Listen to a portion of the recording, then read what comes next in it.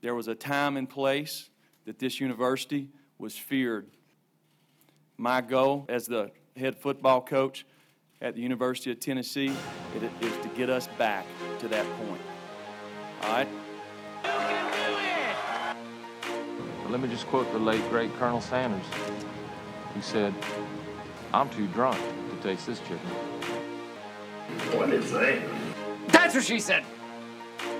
When you think about running through the T at Neyland Stadium for the first time this Saturday, does that give you a little bit of chicken skin? A little bit of what? A chicken skin, you know. You know what I'm making reference to when I say chicken skin? You're a Southern boy. I ain't got no idea. Dobbs heaves it. They're bunched up in the end zone. It's tipped up. It's caught. It is caught. Jawan Jennings.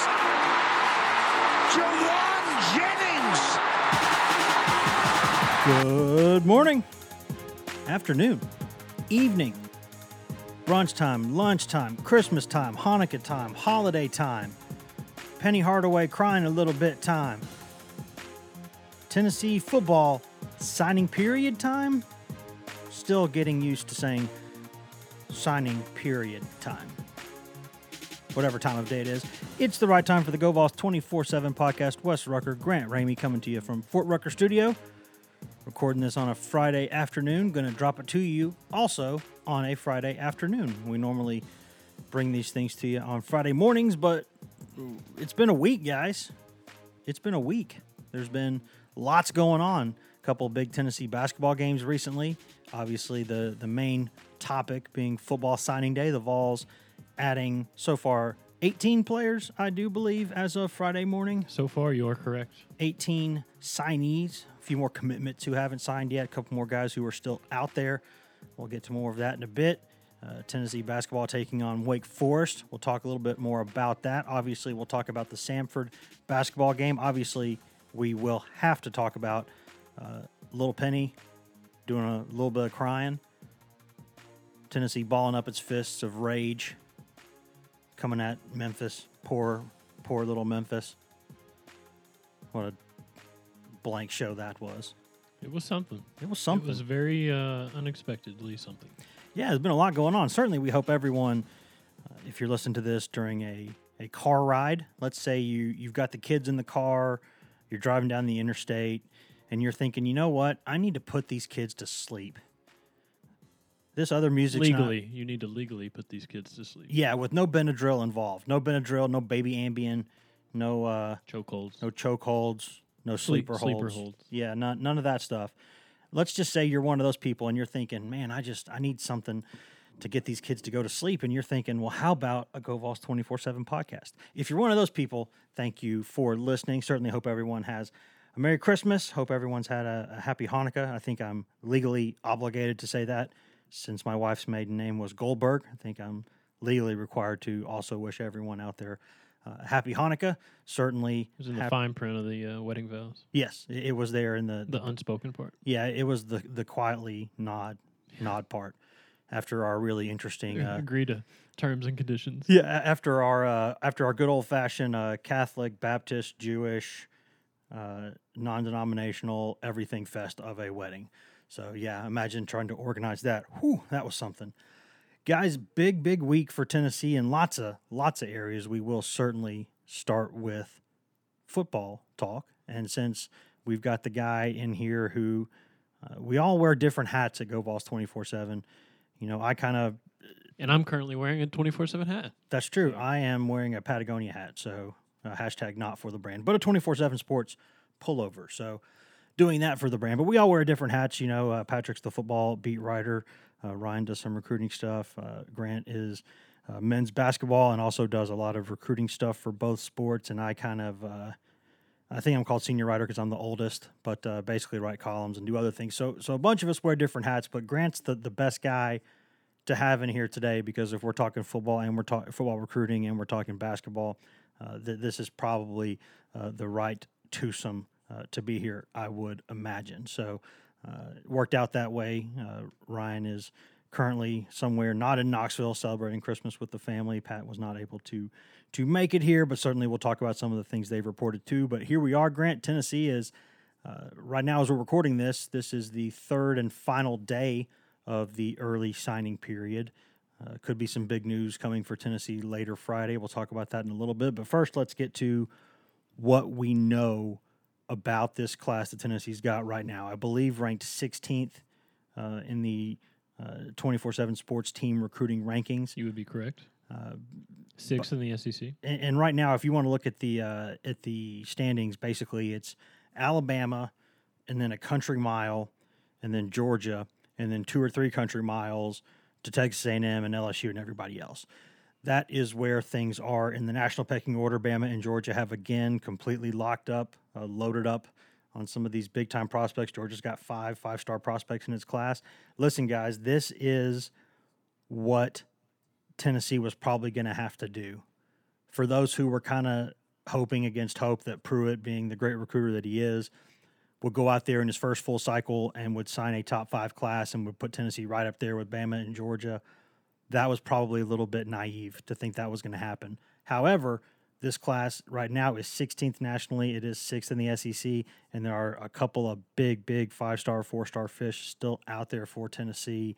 So, Grant, what's the takeaway from what Tennessee has done to this point and what this class is and could be? I think the takeaway is it's a really solid class. Obviously, it's kind of middle of the road in the SEC at 6th. It's decently high at 16th nationally. But not a lot of 5 and 7 teams up there. Right. And just kind of where this program is, obviously, this is actually the first class where Pruitt kind of had his feet set and had a year to actually recruit and put this class together. Obviously, Wanya Morris is where everybody starts. 5-star offensive tackle, number 13 overall player in the class. Obviously, Tennessee, it still feels like you're in the driver's seat for Darnell Wright, who's going to do his signing on National Signing Day in February. So obviously, if you could ink 2 5-star tackles in the same class, yeah, like the number 10, number 13 prospects in the class. Given the struggles you had on the offensive line, given what you need, I mean, if you're going to be a good football team, you better be good on the offensive line and the defensive line. And adding to, if they get Darnell to go with Wanya, obviously that's 2 huge building blocks moving forward. And it's not only that, it's who you're beating to get them. You know, Auburn made a really hard push for Wanya. They wanted him really badly. For a long time, they pushed hard. Right, and you're battling Alabama for Darnell Wright. I mean, if those are 2 programs you're going up against, and that's just where it starts. And Ramel Keaton's a wide receiver, 4-star guy. He's currently the 2nd highest rated guy in the class. Love that kid as a prospect. He's a really good, and he's kind of been in the boat for a while. He's been really solid. You're signing this kind of talent with, you still don't have an offensive coordinator on staff. So to get that kind of talent, and he's a teammate of Harrison Bailey, the 2020 quarterback who committed to the 2020 class a few weeks ago without that offensive coordinator. But, I mean, you just go down the list. Jalen McCullough, he's a really good player. Another 4-star guy, a really hard-hitting safety. Eric Gray, obviously the piece they added on Thursday. That's an all-purpose back. That's a guy who can do a little bit of everything. He's got some underrated power. He's got some burst. He's explosive. He can do it out of the backfield. Just a good playmaker. Just a really solid back. I mean, he kind of compares. I think the NFL comparison people have given him is Kareem Hunt, which obviously, you look at that body type, that body style, 5'10", 193, kind of. The Kareem Hunt body style, the Alvin Kamara, kind of where the NFL is shifting and running backs. Obviously, that's somebody you want, and you just go down the list. They did some work on the offensive line. They did some work on the defensive line. They need help at edge rusher, obviously, because they missed on a couple guys there. But even though they were making pushes there, but I think top to bottom, it's a solid class, and it's a good sign moving forward. And I can tell you right now that of all their signees that they have, the one who's rated the lowest by just about everyone is Gerard Means, a wide receiver out of a high school Tennessee fan should know really well, Lovejoy there in Hampton, Georgia. It's where, Anthony Parker and another offensive lineman, Chris, who played at Tennessee recently, he came from there. That was the school, I believe, wasn't that the Resorts High School also? Lovejoy Sounds there familiar. in Hampton. So, yeah, there's been a lot of... Preston Williams is the Resort, for those who may not know. Well, if you don't know, you better ask somebody. If you don't know, it's a problem. Yeah, that's or as Justin Martin used to call him, R.I.P. Justin Martin. Or he used to call him R.I.P. Preston Williams after Williams left to go to Colorado State, and he's done a really good job, and he's going to go into the NFL draft this year. So credit to him. But my point was, a lot of times you look at a class and you look at the top guys in the class. I say a lot of times a class is only as good as sort of the bottom part of it too. What's your 3-star hit rate? Because you got to think there's going to be a couple 5-star and 4-star busts there, here and there, and Tennessee certainly had its fair share. Let's be honest about that. But you normally know what you're going to get with those kinds of guys. If you hit on those 3-star guys, then you're really cooking. And Tennessee staff loves Gerard Means. This wide receiver is about 6'2", 6'3", 220 pounds, runs a 4.4 140, has an explosive vertical leap. He's a guy who even one of Tennessee's recruiting personnel said on Twitter, like, if you think there's 1,000 kids or whatever better than this one, you're insane. So, and I believe he said there's not 200 players. There might not be 200 players in this class, let alone 200 wide receivers better than this kid. And I don't think he was trying to call out recruiting services like 247 or Rivals. Yeah, if he was, we're gonna have a fight. We're gonna have a fight. He kind of explained it in a follow-up tweet saying, I think he named 247. 247 has thousands of kids to evaluate in each recruiting cycle, whereas a coaching staff, it gets narrowed down so narrow as the recruiting class goes on, as the cycle continues. They can watch this Gerard Means kid play every single game this season like they say they have, and they can kind of fall in love with the kid like they say they have because he is that 4.4 kind of burner guy at 6'3", 213, which is obviously the measurables you're looking for. When you're desperate to add speed, that's the kind of speed you're looking to add. And if you get that size with it, that's a bonus. So, yeah, and that was his point. I think he's ranked like in the 200s just among wide receivers alone. And he said something along the lines of, if you can find 200 receivers better than this kid, he would be surprised, which that's their take. I mean, that's what every coaching staff's going to say, especially for a lower-rated kid. Sure. They're not chasing stars. They're going to brag about signing a 5-star because he's a 5-star. But when it comes to a 3-star guy, if they like the kid, they're going to say they're not star chasing. They're finding their guys. They're trusting their evaluations. They're doing it with their own eyes, obviously. The basketball program has done that for years. And it's like if your wife's beautiful, then you talk about how beautiful she is, and if your wife's not so beautiful, what a wonderful personality she has. Such a nice person. She's so underrated. Does so many things so well, so consistent. Reliable. Good birthing hips. I mean, they'll. It's Sounds funny. like you have some experience. No, actually, my wife is actually, I think, in the beautiful category, believe it or not. So that's surprising but true. But speaking of people who are legitimately huge, I'm not going to not talk about this kid because every class I pick a couple of guys and I go ahead and I call them my ninjas. And these are guys who are 3-star players who I'm like, man, that kid's going to be good. And I'm not ready to put this kid in that category yet, but I so desperately want this kid to give me a reason to, and I hope he does, because Elijah Simmons has one of the best recruiting headshots that I've ever seen. His head is enormous. This kid is 6 foot, 352 pounds, and can kind of sort of dunk a basketball at that size, as he showed Jeremy Pruitt in a video. For those who missed that story, Jeremy Pruitt, he asked Elijah Simmons how much he weighed, and Simmons said, 352 pounds, sir. And Pruitt went, son, we told you we needed you to be 325 for us to sign you. That's 30 pounds over. What are you doing? He goes, Coach, be cool. I can still dunk a basketball. Be cool. And Pruitt goes, there's no way at that size you can dunk a basketball. He said, I'll show you a video. And he sent Pruitt a video of him catching an alley-oop from a teammate of his. Taking off from the top of the key, running downhill at the rim. Yeah, and he got up there. I'm not going to call it a vicious slam dunk. I don't think that Yves Pons is sweating bullets, worrying about losing the best dunker title on campus. But he did get the ball through the cylinder, touch the rim. I think you could maybe call it a dunk regardless. Fingertips above the rim. Regardless, this kid, until a couple years ago, thought he was a basketball player at this size. I love – there's one kid who I think maybe signed with Auburn, and his recruiting headshot had him with his pit bull, and that was my number one favorite in this class. But I think Elijah Simmons, like you look at if you go to the 24/7 Sports Tennessee commitments page, it's kind of right there. You go to the GoVols247.com where you should be all the time anyway. But you can go there to the football recruiting tab and go down to the commits tab and click on that. And you will see that these recruiting headshots are kind of cropped in circles on our site. And normally you get like a pretty fair amount of shoulder, trap muscle, like, the T-shirt kind of collar or the shirt and tie collar. With Elijah Simmons, you pretty much just get face. That's pretty much all there is. His face takes up, I'm going to say, 75 to 80% of the circle. And I love this kid. And I hope that from right there in Pearl Cone, a school that's been good to Tennessee over the years, I hope this kid comes in as a nose tackle and does some good things, because I really want to be able to use that picture as much as possible. I think you're focusing on the wrong things, because I think you can judge an athlete, especially a football player, by neck size.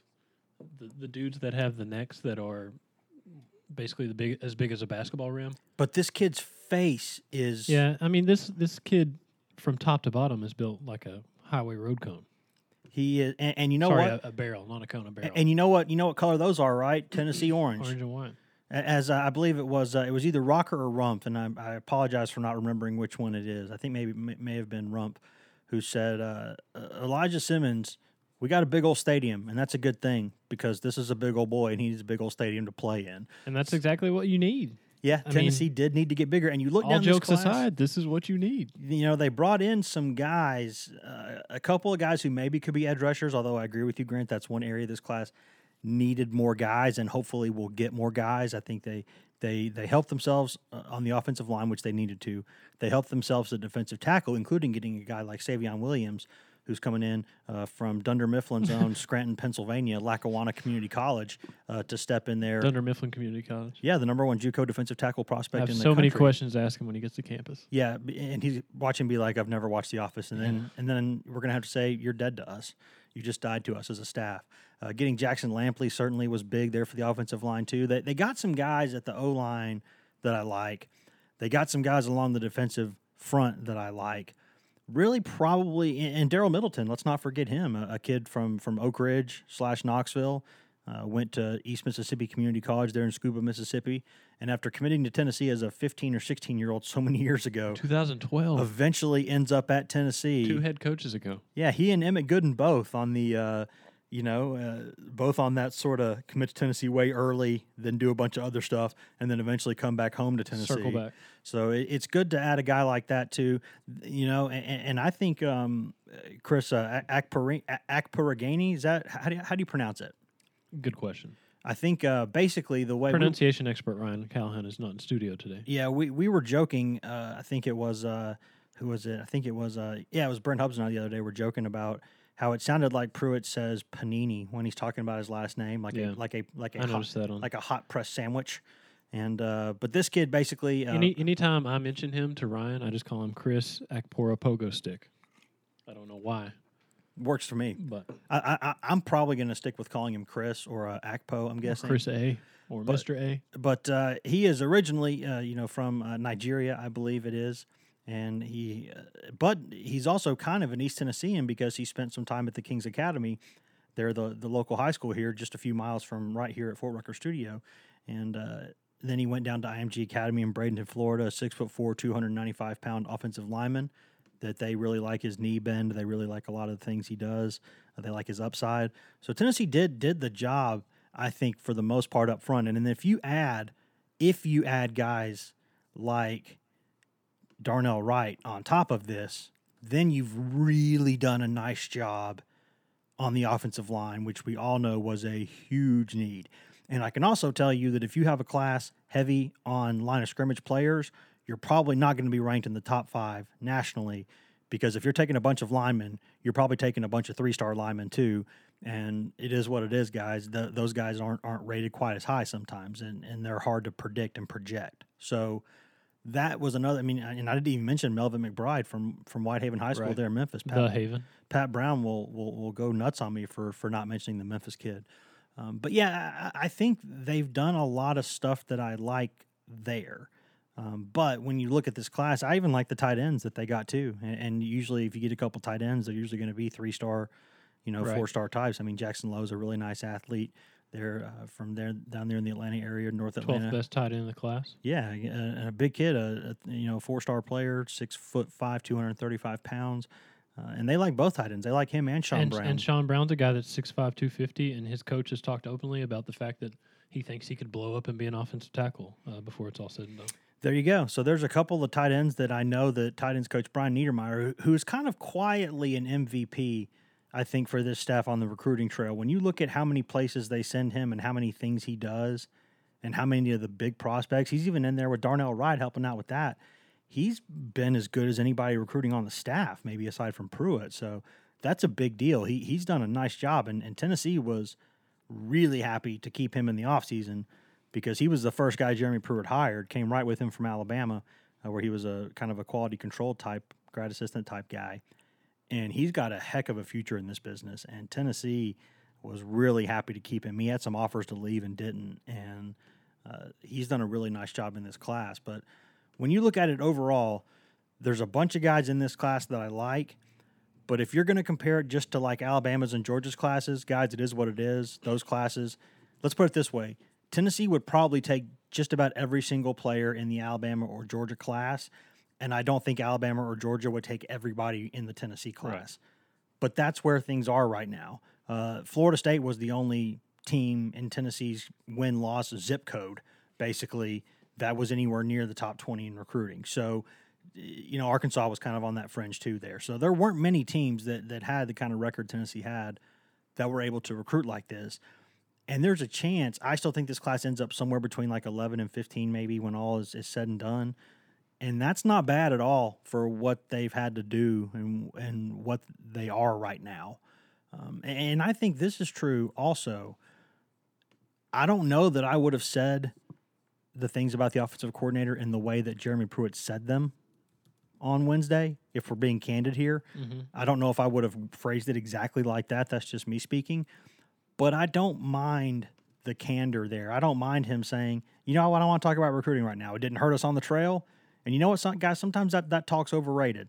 Look at some of these teams across the country. It doesn't matter who the OC is. I don't know if that's going to be his sales pitch to offensive coordinator candidates, but right. They were able to go recruit, including getting a big 2020 quarterback who hadn't been able to sign yet, obviously. But they were able to recruit pretty darn well on that side of the ball for not having – their guys didn't budge. Brian Maurer, the quarterback commitment, kind of hedged his bets there for a day or two, but then he quickly got back on board. That's what I was thinking. We didn't even talk about the quarterback.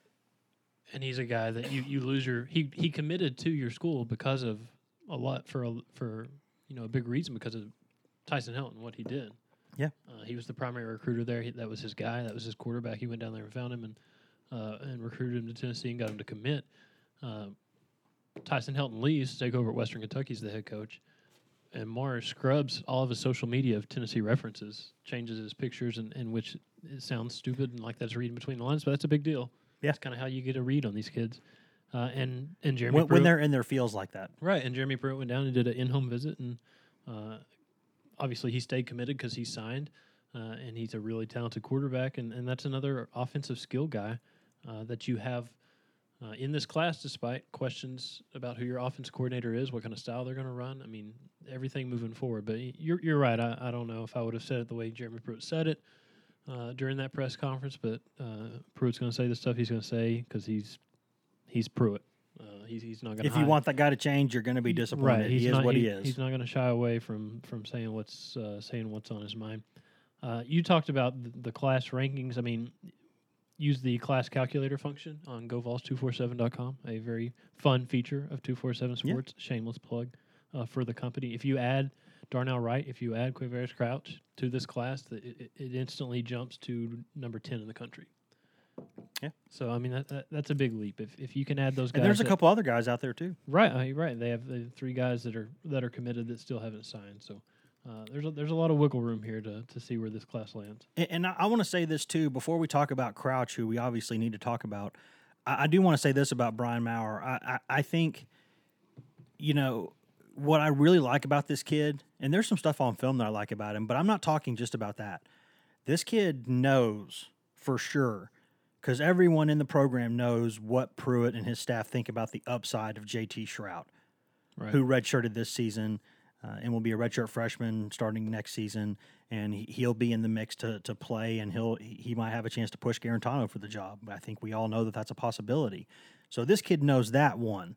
2, he knows that in the class behind him, they've got one of the top quarterback prospects in the country already committed. And the guy that recruited him to Tennessee is no longer there. And Tennessee currently doesn't have an offensive coordinator and a quarterbacks coach. So when you throw all of that together, you've got a recipe for there's no way in hell that kid's going to sign with Tennessee. And he did. And I love that because that tells me, you know what? To be frank, that tells me that kid's got a pair. And I think And he wants to compete. He's not afraid of competing. It reminds me of when Jonathan Crompton committed to Tennessee, despite Ainge and Schaefer being freshman starters at quarterback at Tennessee. And Crompton said at the time, I don't care who's there. My expectation is to go there and compete and win the starting job. That is the kind of guy you need. When you look at places like Alabama and Georgia right now, where they're signing all these 5-stars and people are saying, why? How are you going to be able to play early on? And they're saying, because I'm a badass and I'm going to do it. That's how they think. So I think guys with that mentality are the guys you need. Now, if they don't start early, you need to worry about sort of controlling those egos and getting them to buy in and being program guys. But if you recruit those kind of guys, they don't care who's already on your roster. They don't care what the situation is. They think they're good enough to go in there and play. And I love that. And I think at the quarterback position, you have to have that confidence. And I really, really like that about this kid. Before we move on, talk about a couple other things we do need to mention. We're going to call him Quavaris Crouch or Quavaris Crouch. I've heard that both ways. And as we've said before, pronunciation guide, MC Ryan Callahan is not here. Pronunciation's for smart people. And we're not that. We're just throwing from the hip here. We're doing the Eve Pond passing from the hip right now. But this would be big news for Tennessee, and we're going to call it what it is. Tennessee's about 80% right now in his crystal ball. They're on 24/7 Sports, another shameless plug. 247sports.com, the best place in the world. Go there. Good deal right now. Buy one, get one. But if you go look at him as a prospect, it's so rare to find a kid who at 18 years old is 6'3", 230 pounds, and could either play right away as a running back or a linebacker. That's a rare kind of athlete, and there's a reason why he's one of the top 30 or 40 prospects in the country. Played running back in high school, and you watch the film, and he just runs away from people. I think we were talking about at a pretty high level in Charlotte. I think we were talking about this earlier. Like, what kind of human is 6'3", 230 in high school, running away from people? Derrick Henry. It doesn't make sense. That's what Derrick Henry did. But yes, Jamal Lewis did. Transparency. I would be stunned at this point if Tennessee didn't land this kid. Yeah, that's been the tea leaves for a while. Right, and it kind of started a couple Thursdays ago with the in-home visit from Pruitt before the contact period closed, and then he kind of snuck on campus. Crouch did for the final weekend before the early signing period began on Wednesday. So as soon as that happened, it seemed like a lot of momentum kind of swung in Tennessee's favor, and that changed things moving forward. I think Michigan is maybe the team that, if he lands at Tennessee, I think Michigan's maybe the team that finished second here. It feels like Clemson at this point has been eliminated. But if they have room. Right, and the plan all along was for him to do his thing during the early period, maybe sign with the school during the early period, then keep it quiet, under wraps, whatever, until the All-American game in San Antonio on January 5th. And for whatever reason, he's probably signing on today, Friday, and he's probably announcing now on the evening news in Charlotte on one of the news stations during the sports telecast. And obviously, like we said, it would be really, really surprising at this point if he did not pick Tennessee, if he was not part of this class, and if he was not signed, sealed, and delivered before the end of the early signing period this evening. And again, you look at his primary recruiter for Tennessee, it is none other than Brian Niedermeyer. This guy has been everywhere and done so many things in this class for a guy. And I joke about this, who every time I take a picture of him in practice, he looks like he's, one, having a bad day, and two, doesn't want to talk about it. But he's just kind of got that surly bear kind of look. But he's done a great job with Tennessee, and obviously so has Pruitt, so has Chris Rump. Tennessee's entire staff at some point or another has gotten involved with this kid. And you're right, to be that size and to run away from people. And it's not like he's playing in some podunk area. He's playing in Charlotte, where you've got some pretty good athletes there. And he's just completely running away from dudes. And so this kid is a special talent. He's a guy who will enroll early, which will give him a chance. I believe that's still the plan, right? Enrolling early? I believe that is still the plan after the All-American game on January 5th. Ryan Callahan, pronunciation expert, weighs in via text. Quavaris Crouch. So Quavaris? Yeah. Give Ryan via text message. One, give him a middle finger, and then two, give him Chris Akpo Chris Akpo Panini Pogo Stick. Let's get this pronunciation right because we need to, because I do find it disrespectful when people don't know how to say someone's name correctly. Okay. That's a the text is in, not the middle peeve. finger text, because I'm a nice person, Oh, come on. and this is a family text thread. Is it? Is it? It is. Is it? Remember, there's kids listening to this podcast. That's true. So while we're waiting on that information, Grant, is there anything before we switch gears and talk for just a second about the OC and then move on? Is there anything else about this class that really caught your eye, or anything in the next 6 weeks that people need to keep an eye on, or where are things? Has anything kind of fallen through the cracks in our discussion here? Because I'm admittedly not a recruiting expert, Right. and I tell everyone all the time that, hey, we got guys on the staff who do that. I'm not one of them. I mean, just to circle back, it's a solid class. I think people were disappointed on Wednesday because, Jalen Ellis picks Baylor over Tennessee, the wide receiver out of Texas. Tennessee had to kind of battle into that one just to get into his final list of schools, but he couldn't get. The distance was a factor. They missed on Nick Figueroa, the defensive lineman from Southern California. He ended up at Southern Cal. Again, it's hard to get a kid away from. They put up a pretty good fight there. They were a finalist for that team, and they had him on campus like Jalen Ellis on the final weekend before signing day. And with Nick Figueroa, that's another Brian Niedermeyer special where he's on the West Coast. There's obviously some big names left on the board, but right now, as it stands, it's a solid class. If you add Darnell Wright, if you add Quavaris Crouch, thanks Ryan via text. That's a really, really good class. There's some really, really good pieces. Does he go by Quay, maybe? I don't know. He'll have to go by Q on this podcast. Quay Crouch? Moving Quay Crouch? forward. But, it's solid. You did miss on some people. They did make a run at Joseph Anderson, the kid from Middle Tennessee who's committed to South Carolina. And I think they made him think a little bit about ending up at Tennessee and trying to flip him. It didn't work. And I guess they had a little bit of momentum, or they were a team in the discussion with Justin Aboigbe, the defensive end that ended up at Alabama out of Georgia. And there's some big names they're still involved with, so there's some ground they can still make up, but they've already started with a really solid class in the early period. And now, and again, we've had a lot of our focus on the recruiting trail and on that top 5 Tennessee basketball team, so we're always trying to keep our fingers in every pie possible. But there has not been a lot of traction publicly or that we've been able to uncover much about Tennessee's recruiting class right now. And I think, or with the offensive coordinator search, I should say. And I think now in the next couple of weeks, you'll start seeing a lot more movement because the early signing period will be over. You'll see a lot of bowl games being played in the next couple of weeks. I think you'll start to see some movement again. I think this thing will pick up here in a couple of weeks. So I expect this thing to kind of get going forward. I think people might still be surprised at some of the names that are in contention for the spot at Tennessee. I continue to hear from people over there that, getting the hire right is more important than the name, but there are a couple of, quote, names in the mix there. And so we'll see where it goes. Pruitt said what he said.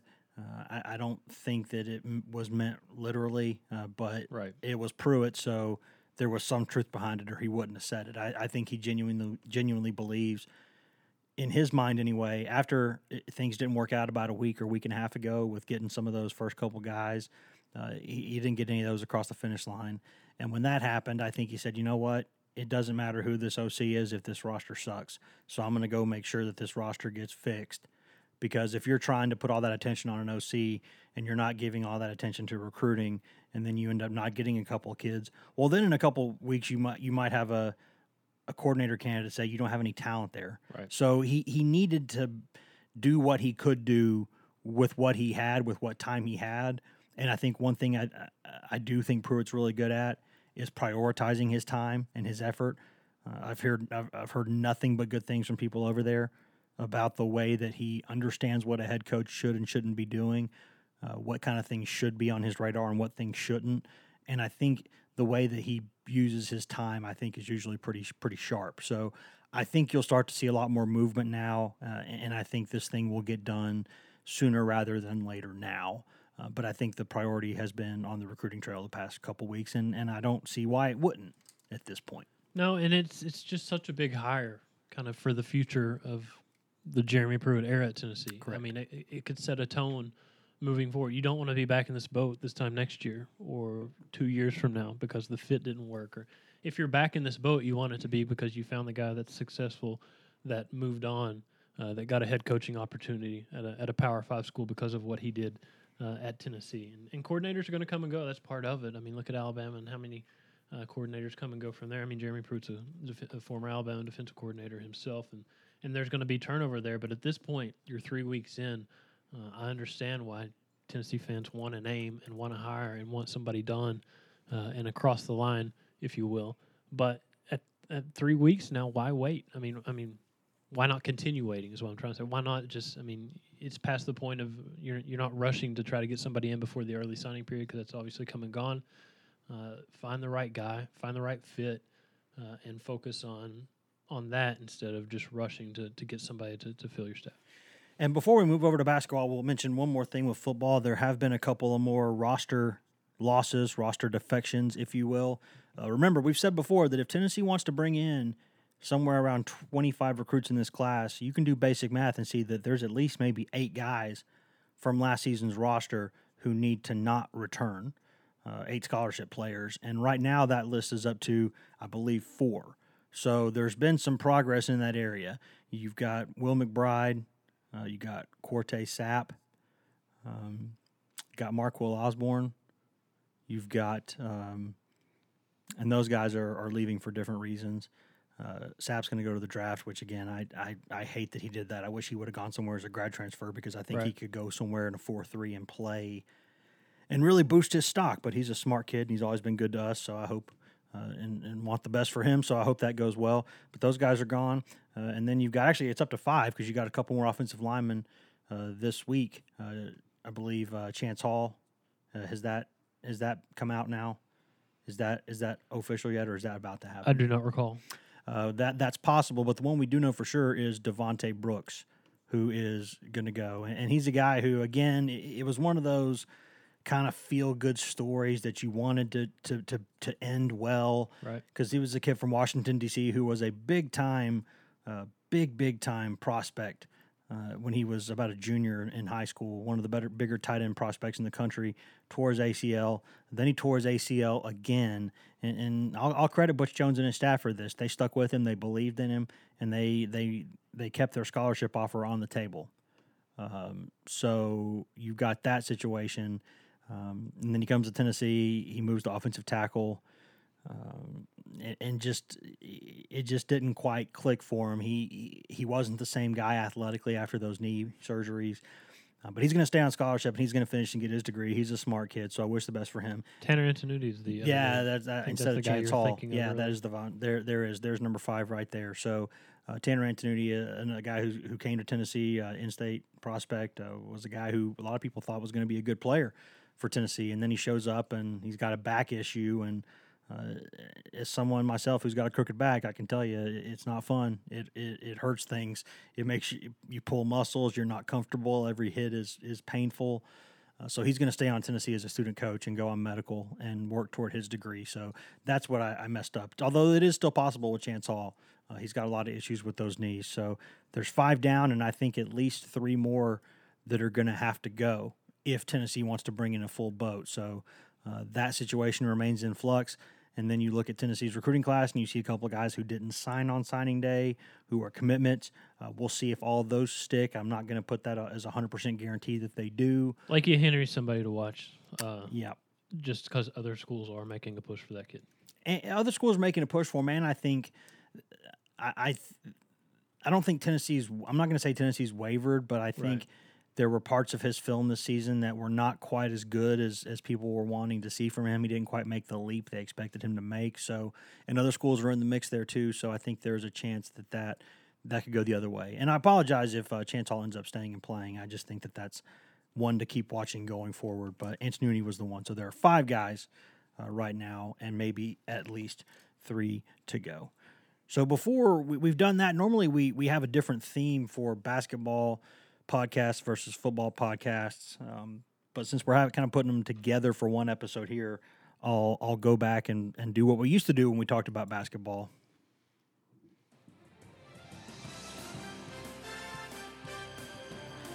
How's that for a transition? Makes it feel like spring. And we have the rights to this since it's CBS. Tennessee basketball ranked number 3 nationally. We'll transition and talk about them. Big week for them again. You may have noticed, but Tennessee went on down to the west part of the state and kind of kicked Memphis in the tailpipe. I want to give credit before we talk about some of the dumb, stupid things from that Memphis program in the past few days. I want to say a couple things. One, it was absolutely wonderful to hear FedEx Forum being really FedEx Forum again and being that loud, being sold out to the rafters for the first time since Calipari was there. Tremendous atmosphere. I think only Rupp Arena will compare when Tennessee goes on the road this season for that kind of a hostile environment, that kind of noise. It was loud. It was fun. It was a cool place to be, and it was good to see Memphis do that. And I think that Memphis team put up a better fight than a lot of people thought it would, and I think Memphis played pretty well in that game. They were definitely ready to go. Especially when they hit some threes in the second half, and that crowd really kind of kept them in that game and made a lot of noise, pushed them forward. And if Memphis could have made some more threes early, it could have been a tough game for Tennessee. That crowd lost its mind when it just got to single digits. Like, you don't see that very often. No, when it got down to like 9, based on the crowd noise, you thought Memphis was up 9.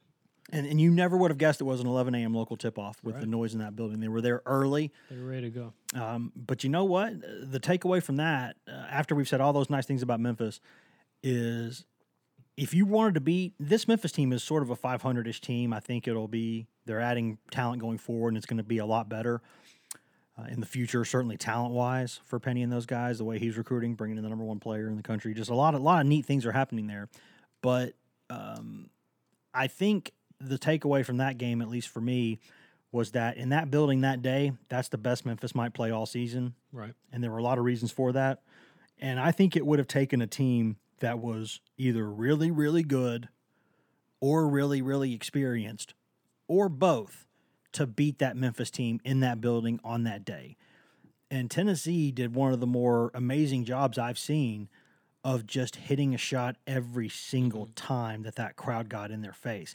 Every time that crowd got into it, Memphis made a run, like a 6-0, 7-0, 8-0 run, hit a couple threes, kind of the crowd got up to his feet, a block shot, just, taking some charges, getting the crowd into it. Tennessee just... Charges, quote. Yeah, quote charges. Unquote. Yeah, we'll get into the flopping here in a minute because a flop is a flop, and that's what you call Michael Scott said, quote, unquote, quote. Quote, unquote, quote, flop. You miss 100% of the flops that you don't try. Michael Scott, Wayne Gretzky, quote, unquote, quote. Penny. But Tennessee, every single time in that game that it had to make a play, it made a play. And that's what you expect a veteran-laden basketball team to do. And I think a lot of ranked teams, I think would have lost to Memphis in that building on that day, in that game. But Tennessee went out there and hit the shot every time. I mean, you have Jalen Johnson even hit a big three-pointer to quiet them in the second half at one point. Grant Williams stepped out and hit a big three, and then Admiral Schofield did what he does and just completely took over. I've tried to tell people on Twitter for a long time now, if you're a fan of a team Tennessee's playing and Tennessee's on the road, do not heckle Admiral Schofield. Do not give that dude a reason. If you aggravate him, he's going to put 25-plus on you, and he's going to taunt you while he's doing it. Not the best guy. And he's going to taunt you after he's done it. Yeah, not the best guy to go after. I know he's kind of the guy that a lot of people target, in some ways, the opposing fans do, but not a good idea. He went out there and did some big things, really carried Tennessee, and needed to because Grant Williams was again in foul trouble for a lot of the game. So, but Tennessee's performance in that game, before we talk about the ridiculous fallout from it, really impressive. I think you could say they could play better on defense, and you wouldn't be wrong because they've gone from elite defensively to just kind of really good but not great. Right. And you can say, hey, they need to be better at that. But offensively in that game, man, that was an impressive performance. Yeah, and obviously that was their first and to date their only true road game. Obviously they went to Phoenix and beat Gonzaga in front of what was a very pro-Gonzaga crowd, but it still wasn't a Gonzaga home game. This was a true home game, obviously.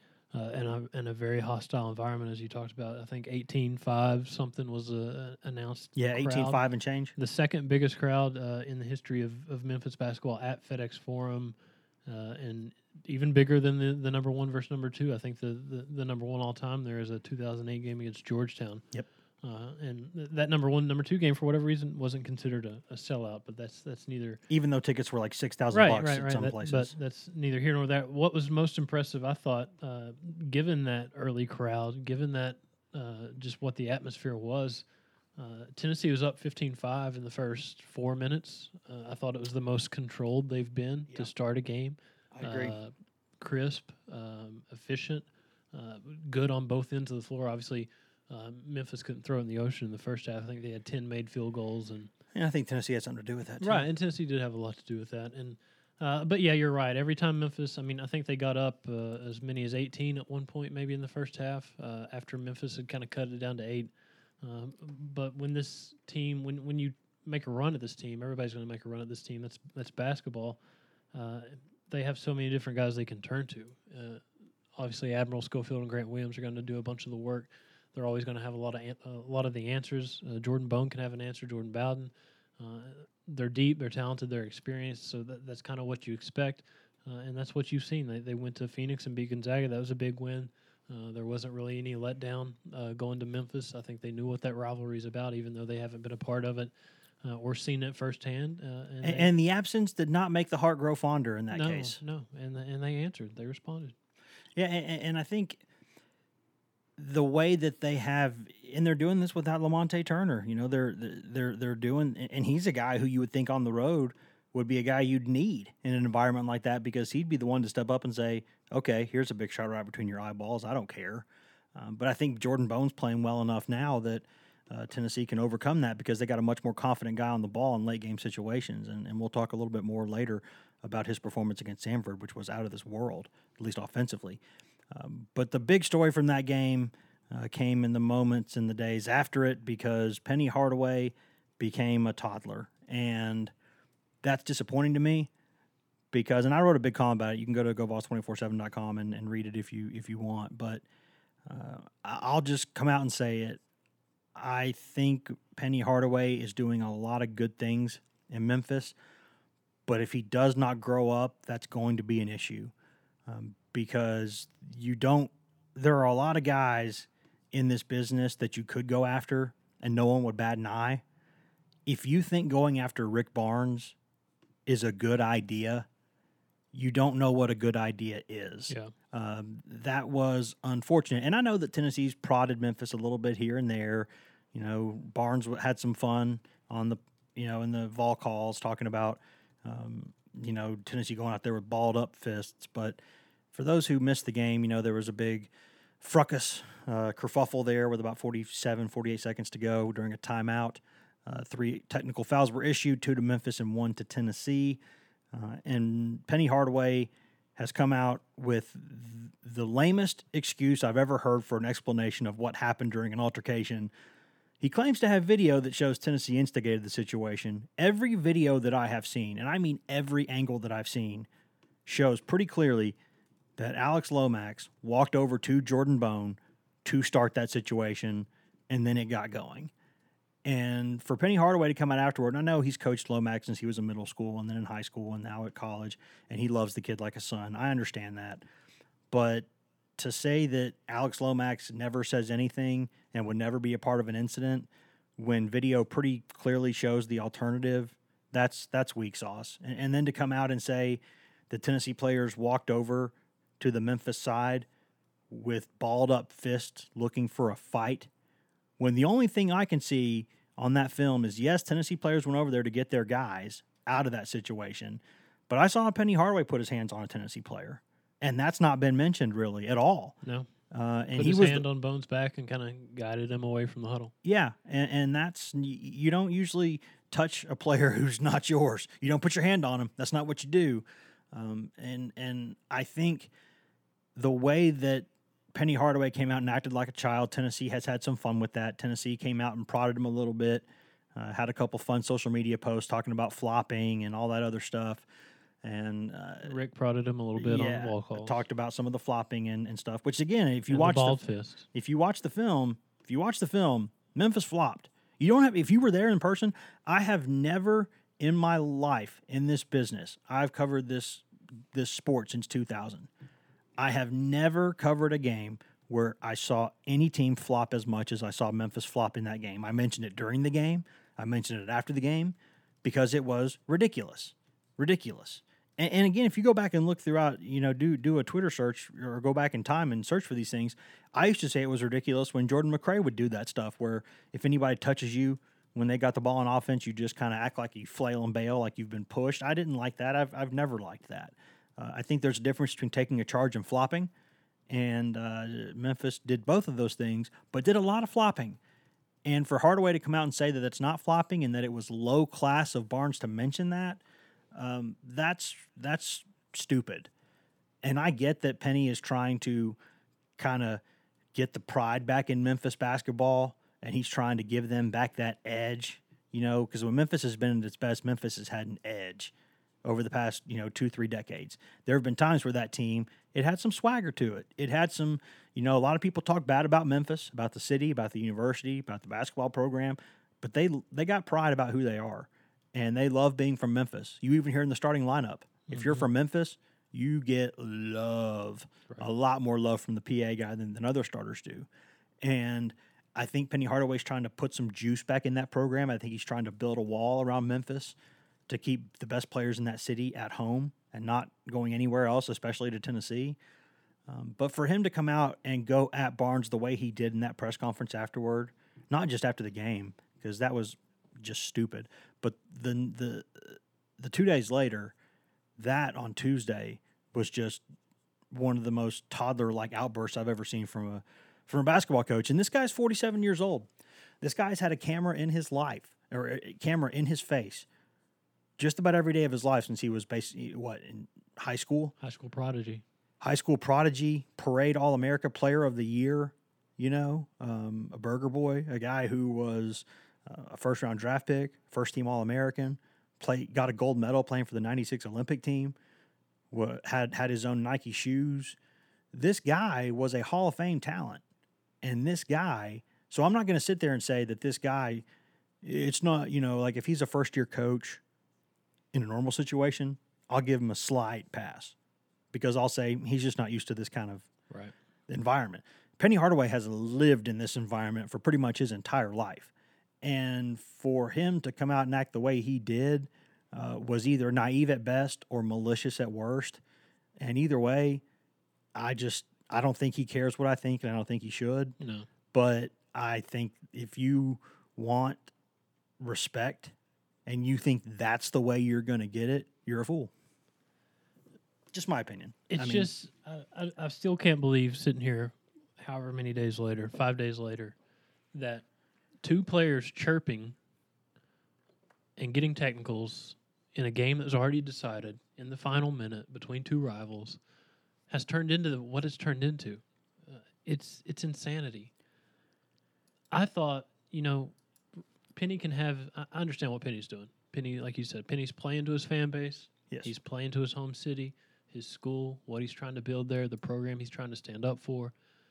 But what you think about with Memphis, you think about the blue collar and, the Grizzlies are grit and grind. That's their whole thing, grind city, all that stuff. I don't know what film he's pointing to. Even the Little Rock film from the other night when they played Little Rock, they were flopping against Little Rock. Yeah. Flopping is flopping. It's not hard to see when Tyler Harris gets, touched by Jordan Bone, literally just touched, just kind of as he's coming up the court, and he jumps back, flails both arms up, and goes like 10, 15 feet down the floor because of that touch. That's a flop.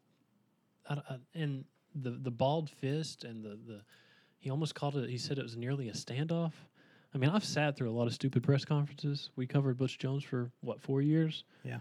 This was next level. I would understand it, like you said, if it was just some guy that they had hired from Memphis East that had never been in that kind of spotlight before. But like you said, this is Penny. This is Penny Hardaway. He's been doing this his whole life.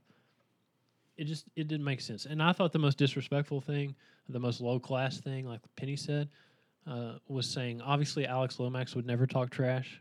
When you can ask anybody in the Memphis media market, that kid, like any other basketball player, high-level basketball player, talks trash. Yes. And did so in high school playing for Penny. Yes. And then he said, so obviously Jordan Bone said something disrespectful to Alex. Well, nobody's ever said a cross word about Jordan Bone. The kid has just about every player up and down the Tennessee roster has a great reputation. Yes. As a good kid, head on their shoulders. Never had a legal issue that I know of. Never had any problems. You're not refreshing the Knoxville 24-hour arrest list looking for basketball players, because that's just not something you expect with this group. But at the same time, that said, they're going to talk. They talk every game. Because they're basketball players. That's what you do when you play basketball. It's a game. You talk. You talk trash to your opponent. You chirp for 40 minutes. And then and what nobody talked about, what you said, he put his hand on Jordan. He put his hand on Jordan Bone, and it wasn't some disrespectful move. It was just kind of he put his hand on his back, kind of guided him away back toward the Tennessee huddle. But you don't do that. You don't put your hand like on on Super Troopers. Don't touch my rookie, Grady. Right. You don't do that, and you don't talk about another player like he talked about Jordan Bone in post game. And Rick probably shouldn't have done what he did on Vol calls and kidded with Bob Kessling about the balled up fist stuff, and probably shouldn't have talked as openly about flopping if he wanted this to go away. But I think, here's where I disagree on that. I think they're just calling it what it was. I don't think they're being disrespectful. I think to me, that's like saying if Memphis hit 8 3-pointers, you would say Memphis hit 8 3-pointers. If Memphis flopped all day long, you say Memphis flopped all day long trying to draw charges because that was their defensive game plan. I think you're just calling that. That's like me saying, hey, look, that grass is green outside. You know, I get what you're saying, but I think you're just calling something what it is. Yeah, and Penny thinks he's calling it what it is. Penny felt disrespected by the stuff Barnes said and the talking about thin skin. Flopping. Right, and it is thin skin. Anytime you react the way you react, like Penny did. Obviously, Butch Jones had thin skin, and we saw it for 4 years in the way he reacted, and that's what this felt like. But the way he went after him on Tuesday was just jaw-dropping. Like, you looked at those tweets and stuff that started emerging from that press conference. Like, I wondered if it was a joke. Yes, exactly. Like, is this parody or what's going on here? But no, it was legit, and it sounds really homeristic to say nobody says a bad word about Rick Barnes, but it's really hard to find somebody to say a bad word about Rick Barnes. You have to go back to Rick Barnes at Clemson when he went after Dean Smith and he was a young guy. And Rick Barnes has even said he regrets some of the things he did in that era because he wanted Clemson to get kind of a reputation. He wanted to get the name out there. He wanted to kind of get itself more of a foothold in the ACC. So he sort of regrets what he did in some ways, but you'd have to go back that far to have people complain about Rick. I thought about that Tuesday when Penny was going off, the way Rick Barnes went at Dean Smith when he was a young guy at Clemson, and Dean was obviously Dean at North Carolina, and what he had done. But that was more so, I don't know how much that played out in press conferences as much as those two guys had to be separated at midcourt when their teams were playing. Yes. That's the kind of way he went after him, and they eventually had to sit down with the ACC commissioner and kind of had a kind of a call to arms there to cut that off, and that's a different situation. But just the way Penny went about it, it just didn't make any sense. It just felt like he was embarrassing himself. I understand what he was doing, trying to do at least, but I've never. There was a way to do that wasn't stupid, right? I've just never seen so much drama and back and forth over two guys talking and getting teed up in the final minute of a game that was already decided. You know what I started thinking about, Grant, was I go back to, if you remember, I think it was Rick's first season, they played at Alabama, and that was the angriest I've ever seen Rick Barnes. He was hickory mad, he was redneck mad, white trash mad, call it whatever you want to call it. They were up. He was mad. To set the stage, they were up like 10 or 12 in the second half, and Alabama closed the game on like a 30-3 run, something stupid. And Barnes was so irate. He was, he said a couple things kind of behind the scenes that maybe he normally doesn't do. Just was not over the line, but just sat there at his press conference fiddling with a bottle cap, a bottle of water. Was just irritated. He was crawling out of that chair. But he knew when cameras were on, and he controlled himself for the most part. And there's a way to handle yourself. And if Penny Hardaway thinks that he can act that way and there's not going to be repercussions for it, If he doesn't think there's going to be a situation where he's trying to schedule games, and if you don't think this kind of thing is going to matter to people when the Memphis is trying to schedule a home and home with them, and I'm not talking Tennessee. I'm talking some of the big boys that Memphis wants to play. And they look back at this and they say, wait, if we beat Memphis, is this what's going to happen afterward? Are we going to have to deal with this garbage? People say things like that don't matter, but I think they do. When you're scheduling things like that, I think they matter. And you talk about a guy who's got a great reputation throughout most of this business, that's Rick Barnes. And if you think that's the guy to go after, like, I get what you're doing, Penny. I get what you're trying to do. But you're just doing it in a really, really dumb way. And I think it's unfortunate. But we'll move on unless you have anything else to add from that fracas. Can I get some breaking news? Yeah, what you got? The ABC News, breaking news. Apparently Tennessee signed Aubrey Solomon, Tennessee football. How about that? So former 5-star defensive tackle, Michigan commit, enrolled at Michigan 2017, 6'3", 300 pounds, whatever, 290. Number 23 overall player in the 2017 class, and apparently he's at Tennessee now. How about that? That is something. Well, that's some huge news. While we're recording a podcast. Yep. How about that? He tweeted the statement. Tennessee has tweeted the addition of Aubrey Solomon, and wow, that's a big one. One of the most talented players on Michigan's roster last year, if you hear people talk about it. Now, he needed to be more consistent and do some things better, but this was a guy that everybody in the country wanted coming out of high school. This is a big-time player. I assume he'd have to sit out this season probably while redshirting. I would imagine so, but you need defensive tackles, obviously, like we talked about earlier. You can't have enough big guys on either side of the ball, so adding him is monstrous. That's huge news for Tennessee football. Wow, we will have to get more on that later. I'm sure that'll be on next week's podcast quite a good bit. But before we get out of here, we will mention Tennessee played Samford, and expectedly, Tennessee did not come out of the gate strong. That's a pretty good Samford team that I think could beat a lot of teams. I think that them and Furman and Wofford and ETSU, that SoCon's got some pretty good teams in it, and that's going to be a fun conference this season. And it's a shame that it might be a one-bid league because there's some good teams in that league. But I think you look at the way Tennessee played in that game, especially with no Fulkerson, who had a shoulder issue that he's okay, but he had to deal with it then, didn't play. Turner didn't play. And again, Grant Williams got in early foul trouble. And Tennessee, for the first 20, 25 minutes of that game, really didn't look very, very consistently good. But then came good when it needed to, won the game comfortably. It would have been about a 20-point win if Samford hadn't scored the final 7 points of the game when Tennessee kind of had put on the brakes. But kind of a workman-like performance, I guess you could call it, against a team that I think is better than people think it is. And again, it was, we'll touch on this quickly, maybe the best I've ever seen Jordan Bowen play basketball. Right. He's had some great games. Vandy as a freshman was great. Arkansas in the SEC tournament last season, he was exceptional. He has done this at times, but now you see why he's a Bob Cousy Award candidate, because that was a career-high 24 points, career-high 11 assists. I think he only had 2 turnovers, and they both came in like a 1-minute stretch that was kind of unfortunate, sort of his only bad minute of the game. But he was really, really good, and they needed him to be in that game. And he was, if he continues to play anywhere near that level, this Tennessee team that's already good gets even better. He's come a long way. That felt like the kind of the ceiling that Rick Barnes has always talked about, what Jordan Bowen can be, what kind of potential he can reach. Because not only, obviously, he's scoring when you put up 24 points, but the career-high 11 assists. He was crazy in control. Like you said about Samford, that's a pretty good basketball team.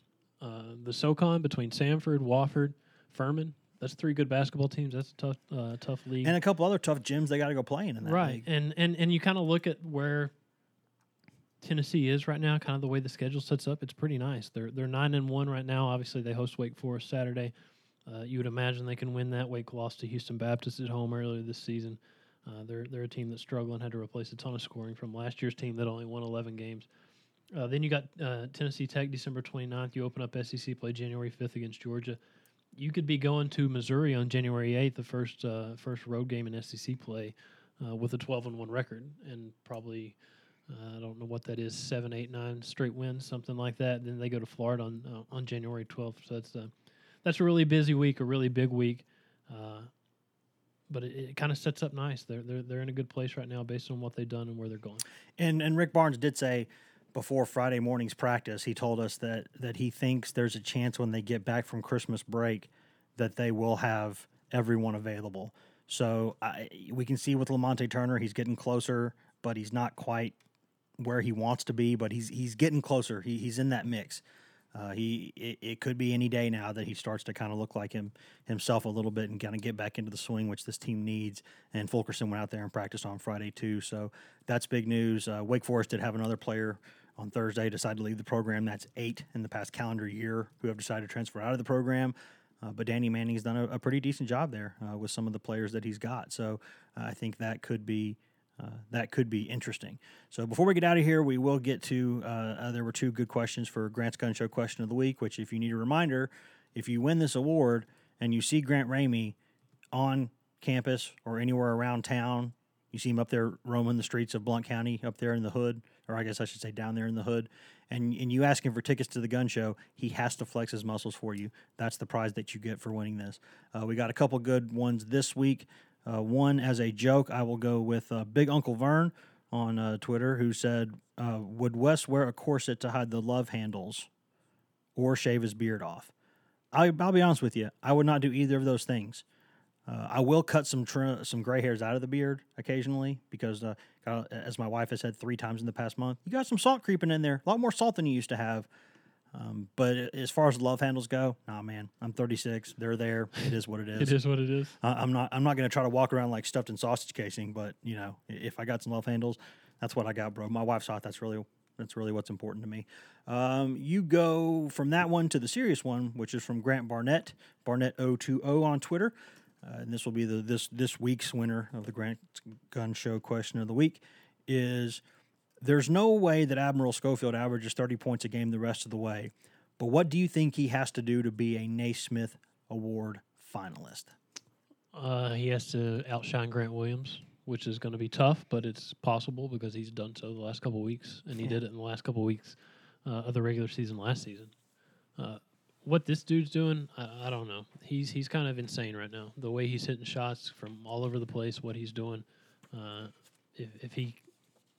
It's not really possible, I don't think, to keep up the pace he's on, but just playing a fraction of what he's done the last couple of weeks, I think he's in the conversation. I think Grant Williams is in the conversation the way he's playing. Yeah, and that's the thing. You talk about how well Admiral Schofield's playing, but right now, guys, Grant Williams, these are the SEC categories, SEC rankings. He is the SEC's leading scorer at 19.4 points per game. He is the second. He's second in the league in field goal percentage at 57.1%. He is 4th in the SEC in rebounding at 8.3 per game, and he is 7th in the SEC in assists with 4.4 per game. And he's also got a plus-minus rating of per 40 minutes of plus 21.3, which is the best in the SEC. So he is, if the season ended today, Grant Williams is the SEC Player of the Year, and at least in the conversation to be a Naismith finalist if the season ends today. So you do wonder if you have a situation here where it's like a football team has a great running back and a quarterback, and you're like, who do you put up for the Heisman? That could be that kind of situation. And these guys might cancel each other out with some of the votes. Because if you look at this Tennessee team, you could say, well, they got 2 of those guys. So what do you do? So I think that's a good problem to have. It's a good problem to have. And then if Jordan Bone keeps playing like this, heck, he's going to be in the mix for the Cousy Award. I think Rick Barnes is starting to even think that he's got one of the best point guards in the country. So there's a lot going on there. But congratulations to Grant Barnett, Barnett020 on Twitter. If you see Grant Ramey on campus or in Blount County or walking around the mall in the next month week. I don't go to malls. If you see him, but let's just say you Part did. of the restraining order. Let's just say that you did. And you can't go to a Chuck E. Cheese either, but that's another story for another day. But if you see Ramey at a game, you see him around town, you say, Grant, 2 tickets to the gun show. He's got to flex those muscles for you. And Grant's in the gym every day, so you're gonna see some pretty impressive biceps. I'm gonna tell you. I don't know if I'm gonna go call them Beef Parker biceps, but they're pretty good size. Khalil Mack biceps. Yeah, they're not quite Khalil Mack biceps, but congratulations, actually, Ramey, to your Chicago Bears on winning the NFC North. That's a good thing. Super Bowl shuffle. Think they're going to do one? No. Think they should do one? I wish. That would be kind of fun. I would kind of like to see that. But, hey. You don't always get what you want, right? Story of my life. I mean, if Grant got what he wanted, would he be sitting right here right now? Probably not. Absolutely not. I agree with that. Thanks for tuning in this week, guys. Certainly a lot to talk about, even some breaking news during the podcast. How about them apples? But thanks for tuning in. We'll be back next week. We probably won't have another episode until after Christmas, so we'll go ahead and say Merry Christmas to everyone who celebrates Christmas. Happy Hanukkah to everyone who's been celebrating Happy Hanukkah. Happy Festivus. To the rest of us. Kwanzaa. Just whatever. Whatever you're celebrating this time of year, happy holidays to you. I'm Wes Rucker. You can find me on Twitter at Wes Rucker 24/7. You can find Grant Ramey on Twitter at Grant Ramey. You can find Patrick Brown on Twitter at PBrown247. You can find Ryan Callahan on Twitter at Ryan Callahan 24/7. You can find us at GoVols247.com, where we got a buy one, get one free right now special. We got, that's basically 2 months for the price of one mediocre lunch. So that's a good deal. You should go check that out at GoVols247.com. You can also get to us at twitter.com/GoVols247. You can also get to us on Facebook at facebook.com/247.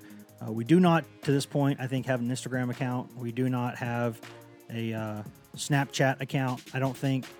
But so if you see anyone doing that, that's probably a fake, probably not us. And if someone is spending their time trying to act like they're us on social media, they're probably not going to have a very good holiday because they probably have a miserable life. Thanks for tuning in, guys. We will be back at least one, probably 2 episodes next week on the holidays. Grant, any final thoughts? The key is to be dehydrated. Shout out Armani Moore.